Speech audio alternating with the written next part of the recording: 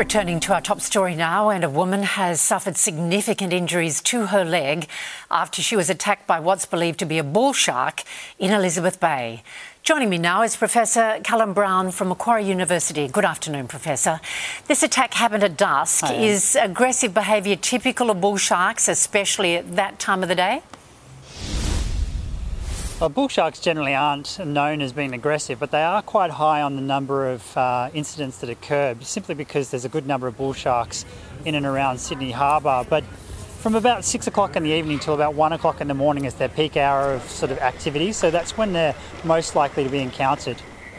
Well, do we know approximately how many bull sharks are in Sydney Harbour at this time of the year?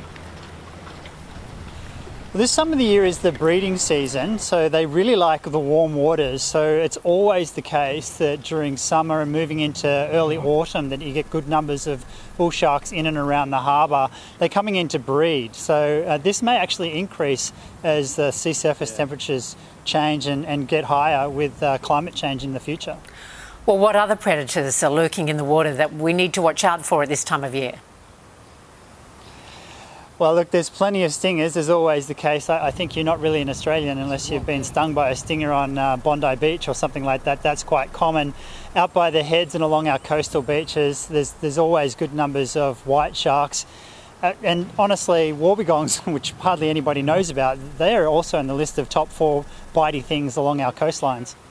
Well, swimmers are being warned to avoid the harbour for the time being. What's the likelihood of a similar attack?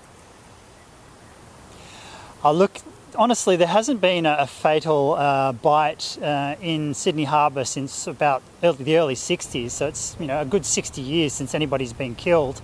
And I think on average, if you look at the stats, you get maybe 1 bite within the harbour every 10 years. So it's an extremely rare event. I mean, it does happen and there is a risk, and people have to be obviously aware that there are sharks in the harbour at all times, and you should behave accordingly. But nonetheless, the risk is extremely low, so I certainly wouldn't be changing my behaviour. All right, Professor Brown from Macquarie University, thanks very much for your time and advice this afternoon.